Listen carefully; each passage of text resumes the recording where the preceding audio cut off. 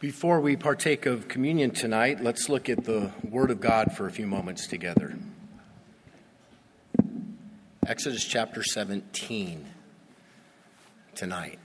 Turn it down just a bit. Exodus chapter 17. If you're using a Bible in front of you, you'll find it on page 80.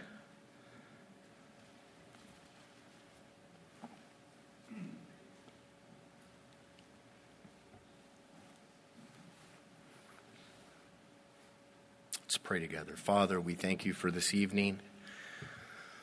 Lord, as I sit at your table, as we sit at your table, we are humbled before you.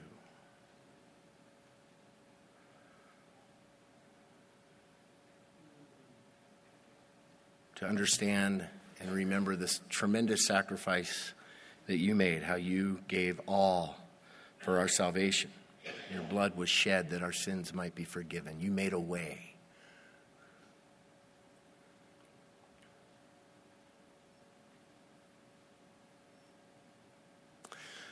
And Lord, we also sit at your table tonight and consider our ways, our lives.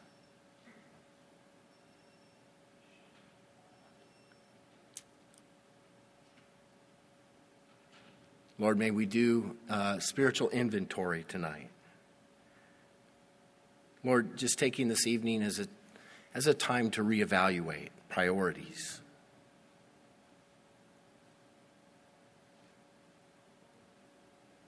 Lord, speak to us through your word tonight. Challenge us. In Jesus' name, amen.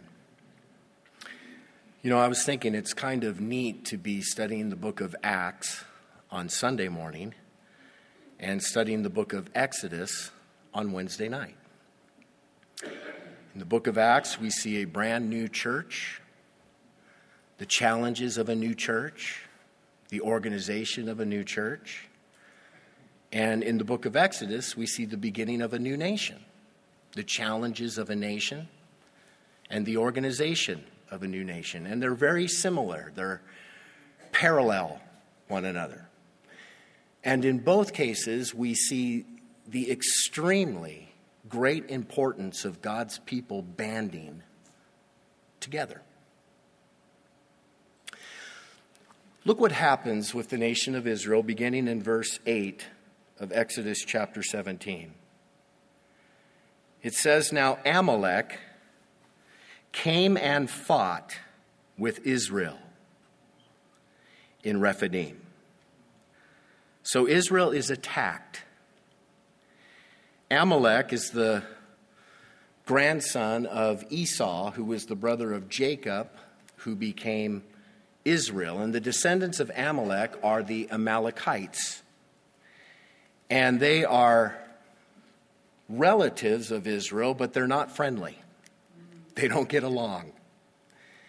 And for whatever reason, they decide that they're going to attack Israel there in the wilderness. Perhaps they were threatened in having 2.5 million people in their part of the desert, or they're protecting a water supply or whatever. Here come the Amalekites. Now, Deuteronomy chapter 25, looking back at this event, tells us that the Amalekites attacked Israel from the rear. So we know that they targeted the people that were straggling along behind. So most likely the aged, the infirm, perhaps defenseless women and children in the back, the Amalekites attack. A big challenge, a big crisis. And you know, we've seen that in this brand new nation of Israel as we've been studying. One challenge after another. One battle after another. They are God's people. They have been redeemed. They are children of God. They're saved, if you will. And yet, as the redeemed people of God, they face one challenge after another. They're terrified at the Red Sea when the Egyptians come and appear to be trapping them. Then there's the lack of water and the lack of food. that we talked about last week. And now here we have the Amalekites battling them, attacking them, just one after another. By the way, you see that in the book of Acts with the church. The church is born, it grows, it's healthy, and then all the challenges, the attacks, one after another, government opposition like we talked about on Sunday, internal problems, as we'll study. One after another, God's people, God's redeemed people are attacked. Now, when you became a Christian, I hope you didn't think that guaranteed that life would become a walk in the park. Did anybody think, hey, if I come to Christ, peachy keen for the rest of life? Absolutely not. When you become a Christian, you actually join a war, spiritual warfare, and there's attack after attack after attack, trial after trial after trial, especially if as a Christian you really want to serve the Lord. The enemy will come against you. And so here come the Amalekites. Now it's very interesting how they fight. Look at verse 9. And Moses said to Joshua, choose us some men and go out, fight with Amalek. Tomorrow I will stand on the top of the hill with the rod of God in my hand. So Joshua did as Moses said to him and fought with Amalek. And Moses, Aaron, and Hur went up to the top of the hill. And so it was when Moses held up his hand that Israel prevailed. And when he let down his hand, Amalek prevailed. But Moses' hands became heavy. So they took a stone and put it under him, and he sat on it. And Aaron and Hur supported his hands, one on one side and the other on the other side, and his hands were steady until the going down of the sun. So Joshua defeated Amalek and his people with the edge of the sword. Now, this is a very interesting picture. Moses says to Joshua, you get some guys and you go out and you go to the battlefield and you start fighting the Amalekites. Moses goes up at the top of the mountain and he's surveying the battle. And what does he do? He raises his hands. He raises the rod. He's crying out to God in prayer on behalf of the people that are fighting. Well, how many of you can hold up your hands for a long period of time holding a rod? You get tired, don't you? And so he would hold them up and then he would lay them down for time. And he noticed something, that whenever he had his hands up, the Israelites were winning. And whenever the hands came down, the Amalekites started to win. So Aaron and Hur are up there, and we better do something. So they prop Moses up, and each of them get on either side, and they're holding Moses' hands up in a constant offering and cry out to God for victory.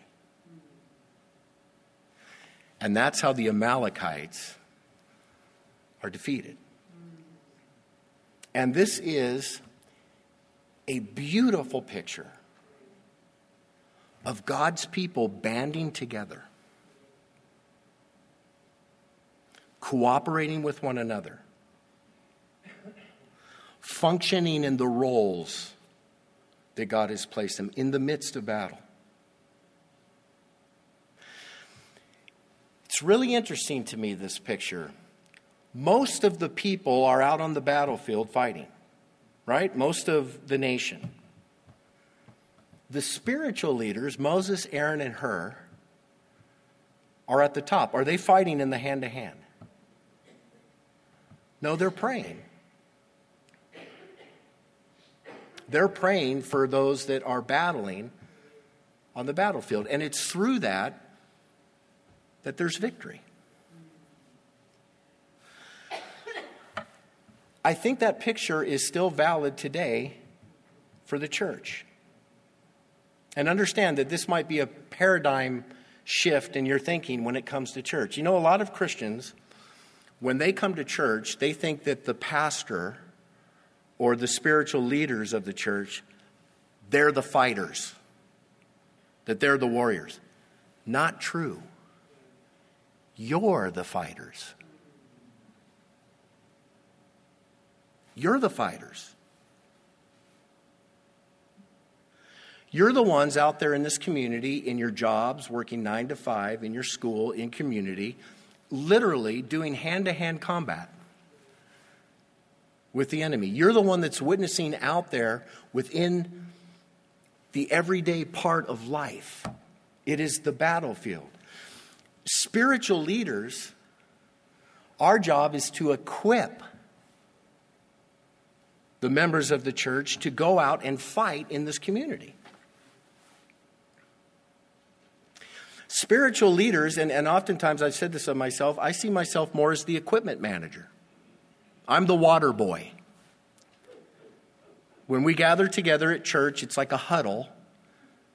And my job is to be praying for you and to be doing everything I can to build you up in the power of the Spirit through the Word of God so that you're equipped to go out there and be effective witnesses for Christ. That's the picture here. And I got to tell you, it was something that was hard for me to really swallow when I first became a full-time pastor at a church. You know, before I was a pastor at a church, I was an engineer. I was working 9 to 5. I was dealing with unbelievers all the time. And I remember that. And I remember I had all these unbelievers, all these people's lives that I could witness to. And I loved that. I loved how God would use me in the day-to-day. And really, many, many people came to Christ as I would share. When I became a pastor, I left that scene. I no longer deal with non-believers all the time. Now I deal with believers. It is kind of funny sometimes. And I kind of miss being out there and interacting with the non-believers.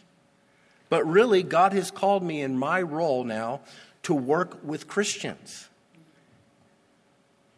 You're on the battlefield. Do you understand that, my brother and sister in Christ? You're in the fight. God has called you to be out there, to minister, to fight. Kim and I have missed that. I mean, a lot of times you think, man, so what Kim and I have done, we still try to keep our lives involved through friends of our family, through our kids, through various sports teams that they've been on, or maybe activities at school. And I think every Christian should have that outlet where you're working and you try to be a good witness with people outside the church. But that's what you're called to do almost full time. It's a beautiful picture. Everyone in the fight. Everyone banding together. Every Christian impacting their sphere of influence. God will bring great victory. This is also a wonderful picture of the importance of prayer, don't you think? How important is prayer? Isn't this a literal picture of how important prayer is? If you want victory in your life, you must pray. When God's people are praying, there's victory. When God's people are not praying, what happens? There's defeat.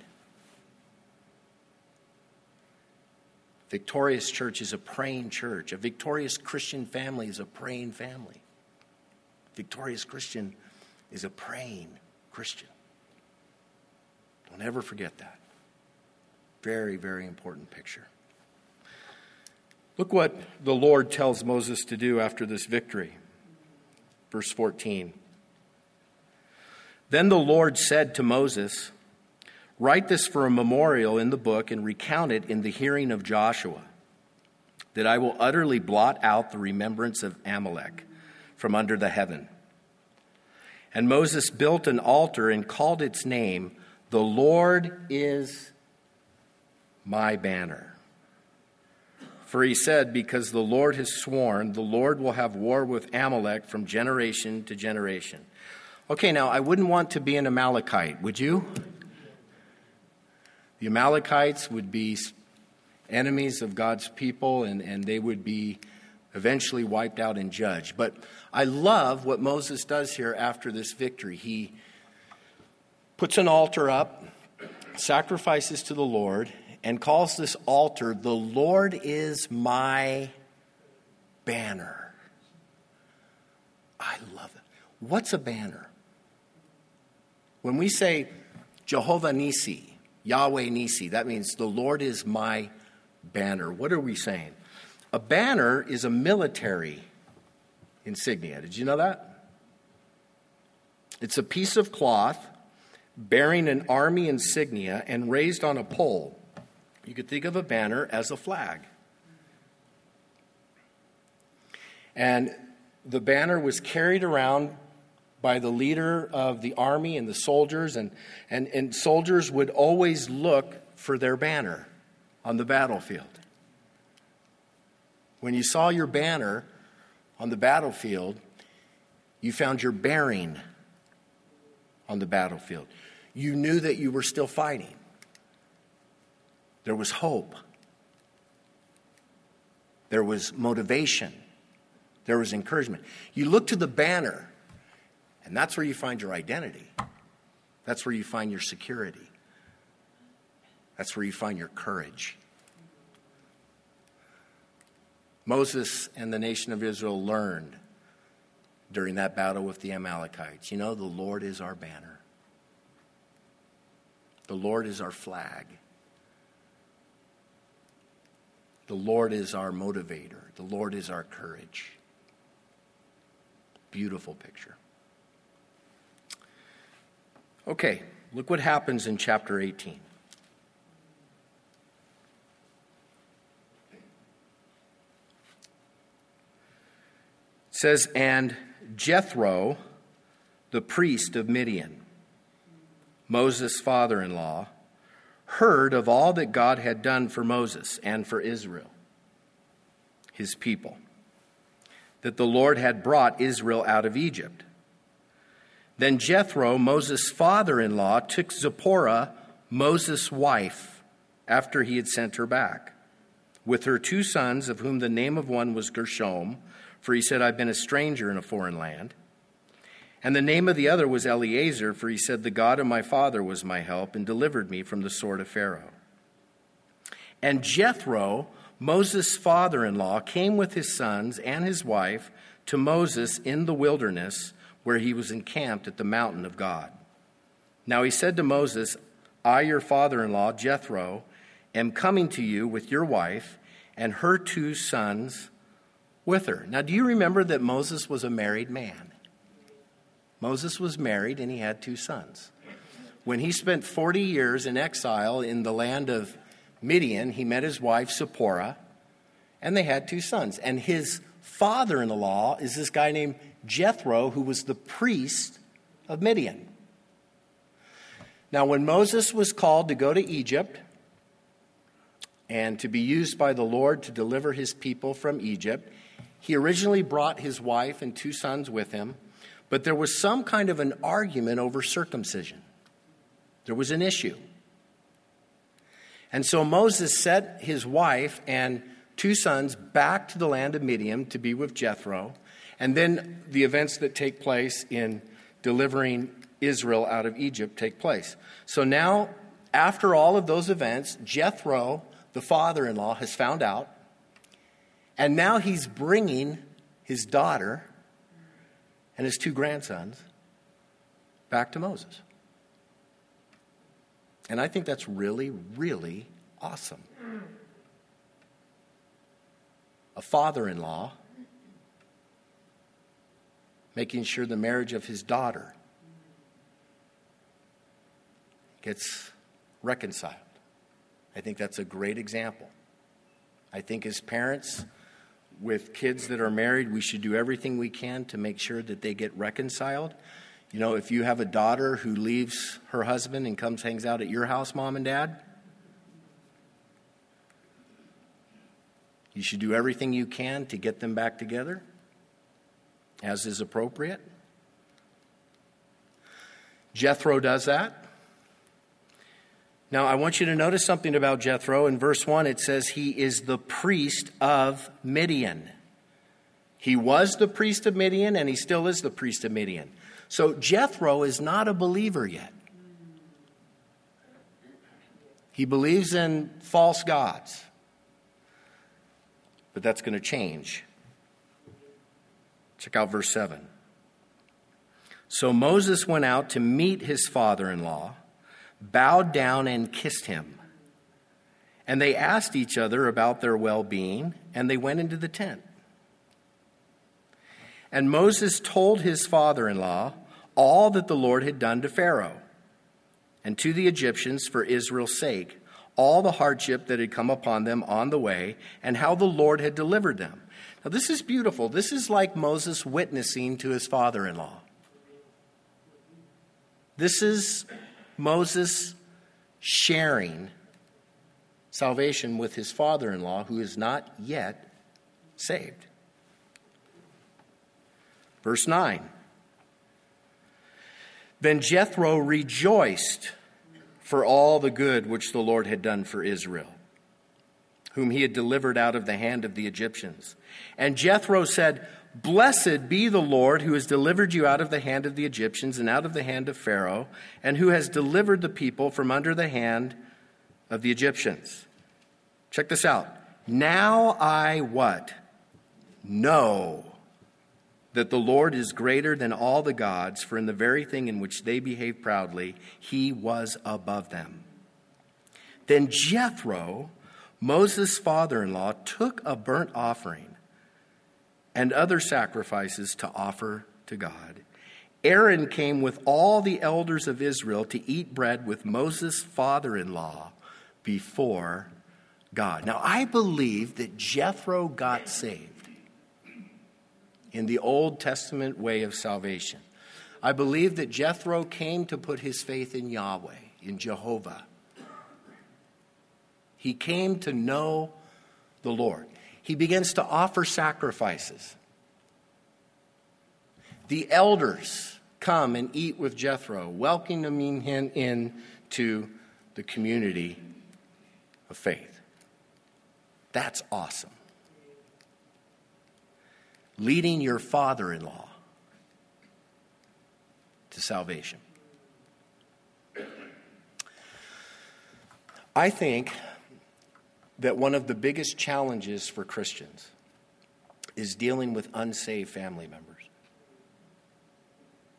or being concerned for unsaved family members. And many of you may be in that position tonight. Maybe you're married to a spouse who has not yet come to Christ, and it's frustrating. And you're concerned. Maybe you have sons or daughters that have not yet come to Christ. Maybe you have in-laws. Maybe you have a father-in-law who hasn't come to Christ yet. Parents. That is such a hard place, isn't it? Because it's frustrating because you're all enthusiastic about Jesus. And maybe you got saved and you ran home and you told everyone about Jesus. And they're like, huh? They're not as enthused. And maybe even they think you're a little bit off your rocker. And oh, how that hurts. And oh, how in agony you wish that your loved one would come to know Christ. You wish that your father-in-law, like Moses, you wish you'd be able to lead that special loved one in your life to Christ. There's a lot of Christians that are in that boat. Avoid making a really big mistake. Don't be too pushy.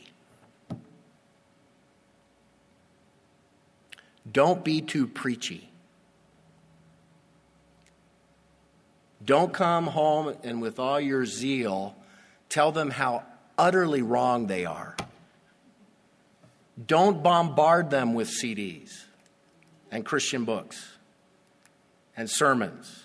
I knew one lady who so desperately wanted her husband to get saved that every time she got out of the car, she made it was sure that the radio was tuned into a preaching, and she'd blast it. So every time this poor guy turned on his car, a sermon, a preacher at him. Or always having the TV tuned into a Christian broadcast or something like that. You know, that's not going to work. You have to be very, very patient. I love what Moses did with his father-in-law. It says Moses saw Jethro coming and he went out to him, right? Kneeled before him, kissed him, showed him respect. Went out to his father-in-law, gave him the respect, invited him into the tent. Usually in those days, if you were a great man, you sat in your tent and you waited for people to come into your tent to come talk to you. Moses at this point was a great man, but he got out of his tent. He went out and he showed his father-in-law great respect. Brought him into the tent. Respectfully shared the faith.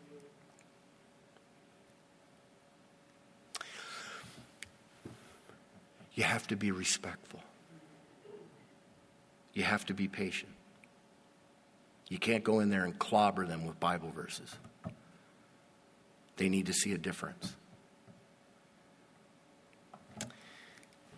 There was a husband and wife who had never been very religious, but one day at work, someone said something to the man about Jesus, and he said, "That's it. That's exactly what I need." Within days, he became a Christian. But he knew that if he told his wife about it, she would think he was out of his mind. So he said, "I don't know what to do, so I'm just going to love her with this new love that I have from God." This proved to be exactly the right thing to do. She noticed the difference almost immediately, and soon God opened her heart to receive the gospel. I think that's one of the best things. Love your unbelieving spouse with the new love that you've found in God. Love your parents with that new love. Love your kids with that new love.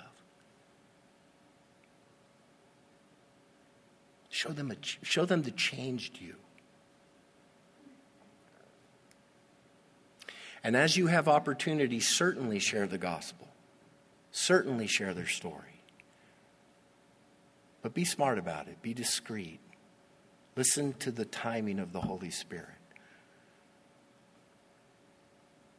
You know, there's another strategy that I often tell folks that are struggling with this.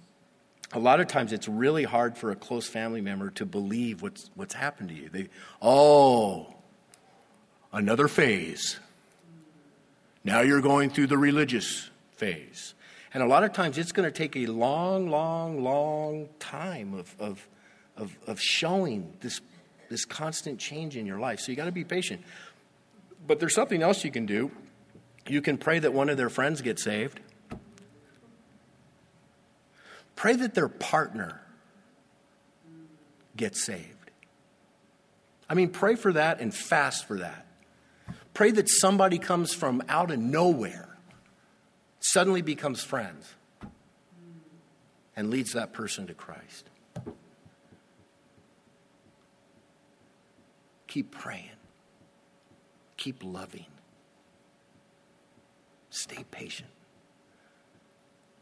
I believe the Lord is going to save our loved ones if we just stay persistent. Keep praying. The father-in-law, the priest of Midian, got saved. Now, I love that Jethro got saved because I love the advice that he gives to Moses. I love this passage. Look at it. Verse 13. And so it was on the next day that Moses sat to judge the people. And the people stood before Moses from morning until evening. So when Moses' father-in-law saw all that he did for the people, he said, "What is this thing that you're doing for the people? Why do you alone sit? And all the people stand before you from morning until evening." And Moses said to his father-in-law, "Because the people come to me to inquire of God. When they have a difficulty, they come to me, and I judge between one and another, and I make known the statutes of God and his laws." Now, talk about an overwhelming workload. Here we get insight into how Moses spent his days. He's the leader of 2.5 million people. Think of all the logistics that you're dealing with day by day: water, food, all the various things that you would have to deal with. And think of all the problems that would surface with 2.5 million people. Think of all the fights. Think of all the disputes. Think of all the issues that would have to be solved. And Moses initially is taking care of all these cases. There he sits. He gets up every morning at 8. He's sitting there at the counseling. And all day long, he's hearing people's problems. And people are lined up. Talk about judicial backlog, right? And his father-in-law says, "Hey, what's this all about?" And Moses says, "Well, they come to me. I'm the man of God. I teach. I instruct. I counsel all these people." And Moses probably even thought he might be impressing his father-in-law. "Look at all these people. They come to see me." Is Jethro impressed? Verse 17. Moses' father-in-law said to him, "The thing that you do is not good. Both you and these people who are with you will surely wear yourselves out. This thing is too much for you. You are not able to perform it by yourself." Moses, you're overworked. This is way too much. And the people, they're gonna burn out. You're gonna burn out. Way too much going on. There's an old Greek motto that says, "You will break the bow if you keep it always bent." And that is absolutely true. This is not right, he says. So look at his advice, verse 19. "Listen now to my voice. I will give you counsel, and God will be with you. Stand before God for the people, so that you may bring the difficulties to God, and you shall teach them the statutes and the laws, and show them the way in which they must walk, and the work they must do."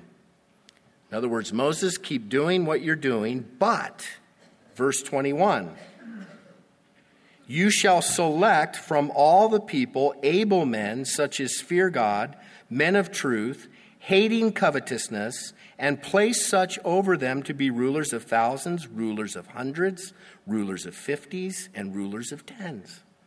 And let them judge the people at all times. Then it will be that every great matter they shall bring to you, but every small matter they themselves shall judge. So it will be easier for you. They will bear the burden with you. If you do this thing, and God so commands you, then you will be able to endure. And all the people will also go to their place in peace." Moses, delegate. Moses, distribute the load. Raise up leaders. Raise up men who are able. Raise up men of God who fear God. Raise up men of truth. Raise up men who are not given over to covetousness, so they're not going to take bribes in anybody's case. Raise up good, godly, qualified leaders, over 1,000, over hundreds, over 50s, over 10s. Listen, Moses, share the work. Share the load. Beautiful. Perfect. So Moses, verse 24, heeded the voice of his father-in-law and did all that he had said. And Moses chose able men out of all Israel and made them heads over the people, rulers of thousands, rulers of hundreds, rulers of 50s, and rulers of 10s.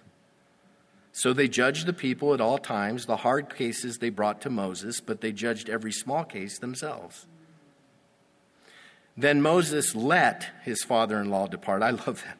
Moses let his father-in-law depart, and he went his way to his own land. Perfect. Beautiful picture of God's people banding together. All the work that needs to be done is too much for just 1, 2, or 3. Distribute the load. Same thing happens in the book of Acts. In Acts chapter 6, the church has grown. There's all kinds of people. Lots of things are happening. And there's a dispute among widows. Widows are being slighted at the table. They have a ministry where they're helping out widows. And there's an argument among the widows. And everybody comes to the leaders of the church and say, help us. You got to do something. And here's what the leader said. It is not desirable that we should leave the word of God and serve tables. Therefore, brethren, seek out from among you 7 men of good reputation, full of the Holy Spirit and wisdom, whom we may appoint over this business, but we will give ourselves continually to prayer and to the ministry of the word. Spread it out. Be involved. Get others involved. Still true. There is so much work to be accomplished in any local church. There is so much need. There is so much ministry that needs to happen. And that work has to be distributed. Amen? It has to be shared. Some churches, I think, get out of balance because they let, the main pastor do everything. And you shouldn't let the main pastor do everything. You're going to burn the poor guy out. And also, understand this. The New Testament is crystal clear. We all have gifts. We all have callings. We all have a place to function in the body of Christ. Whether it be administrative or teaching or serving behind the scenes or being involved in evangelistic outreaches, discipleship, there's a lot of work and we've all got a place. So when 1 or 2 people try to take all of that responsibility, and some people do that out of pride. Hey, I got all the answers. No, you shouldn't. You're ripping off other people in the body of Christ from using their gifts, using their talents.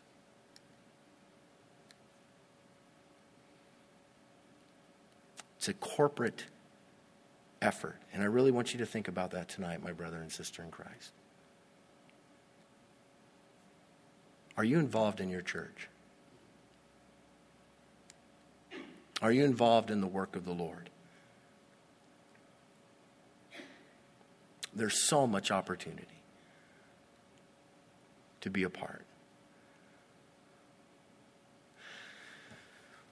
There have been times where a Christian will come up to me, or somebody at the church will be here, hey, I see a need, Pastor. This is a big need. Somebody needs to meet this need. Pastor, I think you should meet this need. Why don't you meet the need? I mean, look at the discernment God gave you to identify the need, right? Look at what the Lord's doing in your heart. Look how the Lord's moving you towards identifying a need in the body. Perhaps God would like you to be a part of the solution. Christianity is not a spectator sport. I think a lot of times we forget that. Like I said, in our text, I see a total paradigm shift in thinking about church.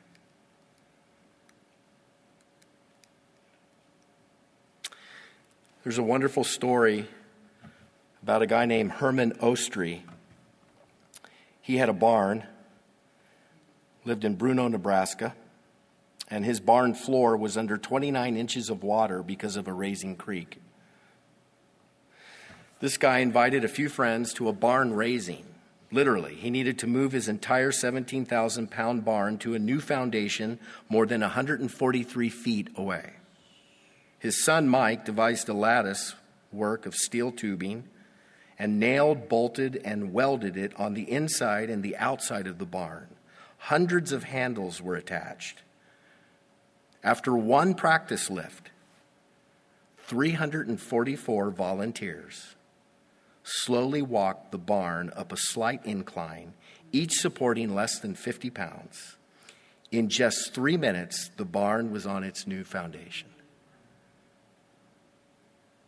The body of Christ can accomplish great things when we work together. You guys know I'm an engineer, so I always like to do math. 17,000-pound barn. 344 people show up. Each is responsible for 50 pounds. Okay, let's say 244 people show up. 70 pounds. Let's say 172 people show up. Each one then has to carry 100 pounds. The less participation, the harder it is for those who participate. The more participation, the easier it is for everyone who participates, and you get more done.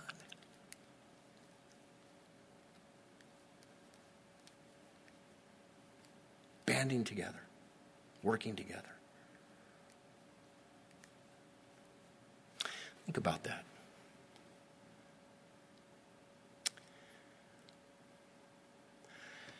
You know, every time I sit at the communion table, it's sort of like raising the banner. I think it's neat that we saw the Lord is my banner tonight. Because every time we get together as a family at the communion table, we're raising the banner of the cross. We're remembering what Christ did for us. We're remembering his great love for us. Don't you love that verse? His banner over me is love. All that Christ did. He loved us. He sacrificed his life for us. He called us to himself. He saved us. He washed away our sins. He leads the way.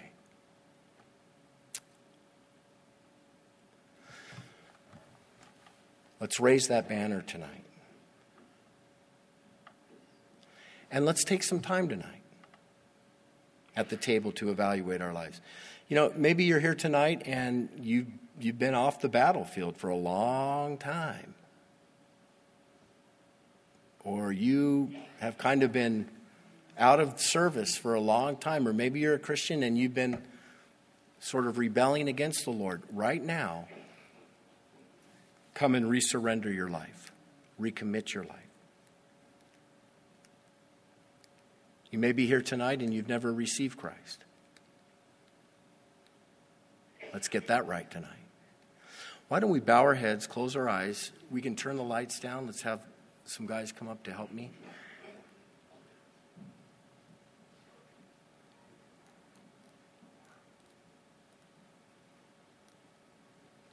Awesome.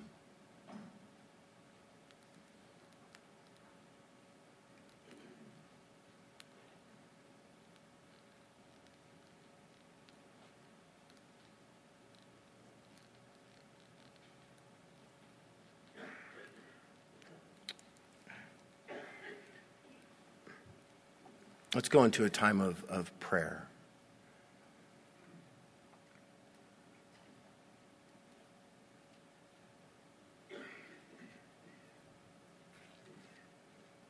Just a few moments, we're going to distribute these elements and let them remind you of how much Christ loves you and what he's done for you.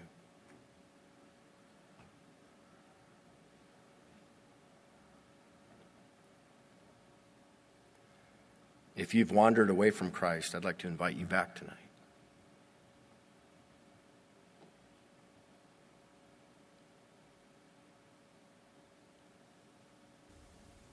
He'll take you back. He'll restore you.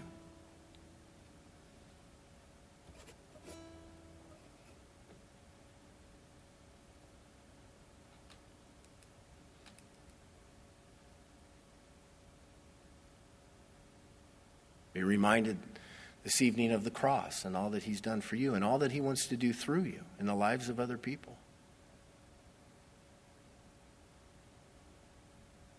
Are you in the fight?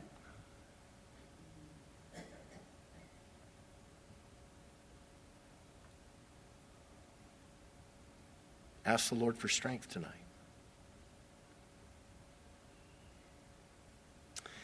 Maybe there's a family member who is definitely on your heart tonight. This person doesn't know the Lord. Cry out to God on his behalf or her behalf tonight.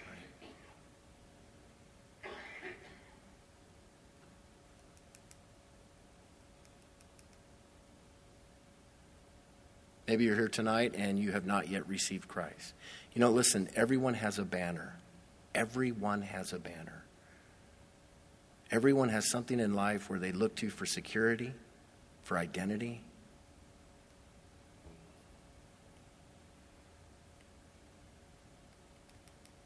What's your banner?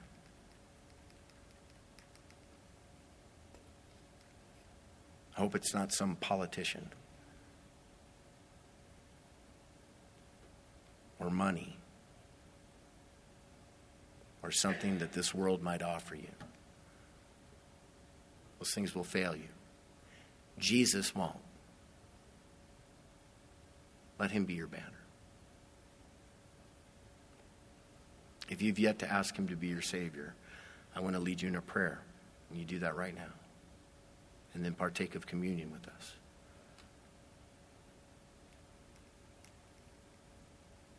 To say, Lord Jesus, I do thank you for your blood that was poured out on that cross for my sins. Wash away all my sins. Be my Savior. Be my Lord.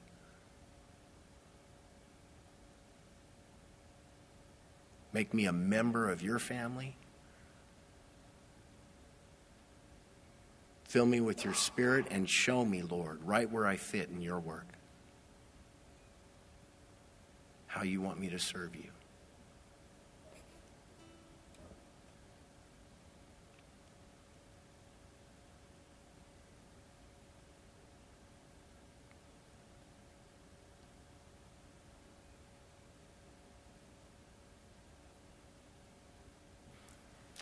Keep these elements in your hands. We'll partake of them together corporately. Worship the Lord. Thank him for what he's done. Meet with him individually.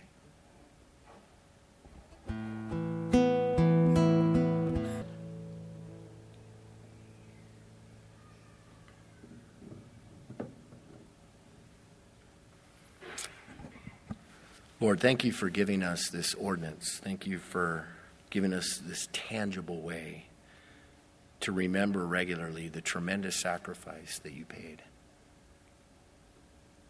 And Lord, bring us back to to front and center.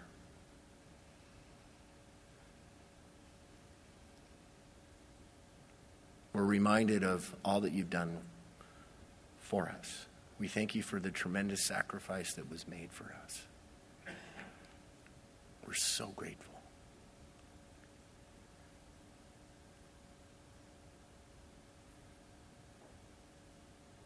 And Lord, use this time to lead us, to direct us in the choices that we make with our lives, the decisions that we make day by day.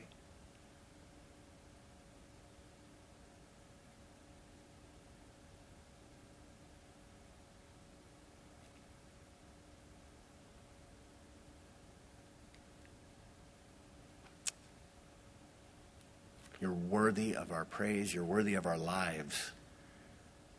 You're worthy of our service. You're worthy of anything that you would ask for us to do.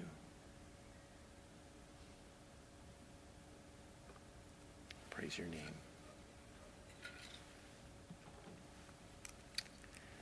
For I received from the Lord that which I also delivered to you, that the Lord Jesus, on the same night in which he was betrayed, took bread. And when he had given thanks, he broke it and said, "Take, eat. This is my body, which is broken for you. Do this in remembrance of me." Let's take together, remembering his sacrifice.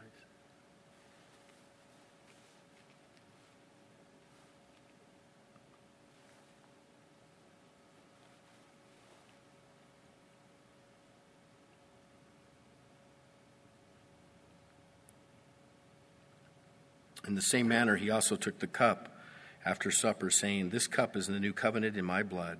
This do as often as you drink it in remembrance of me." Let's remember.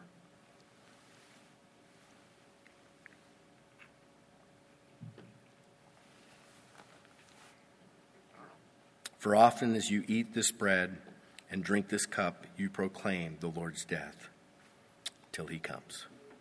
Amen. Let's stand.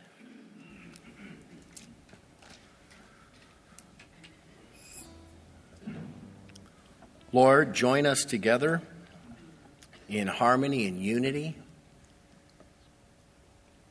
Lord, I pray that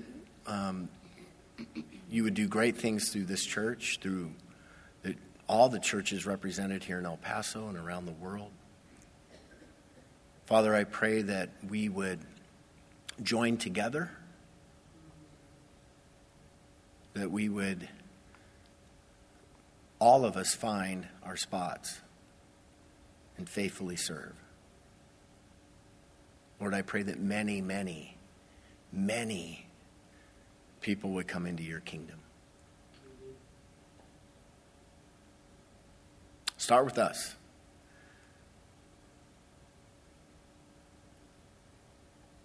We thank you, Lord, in Jesus' name. Amen.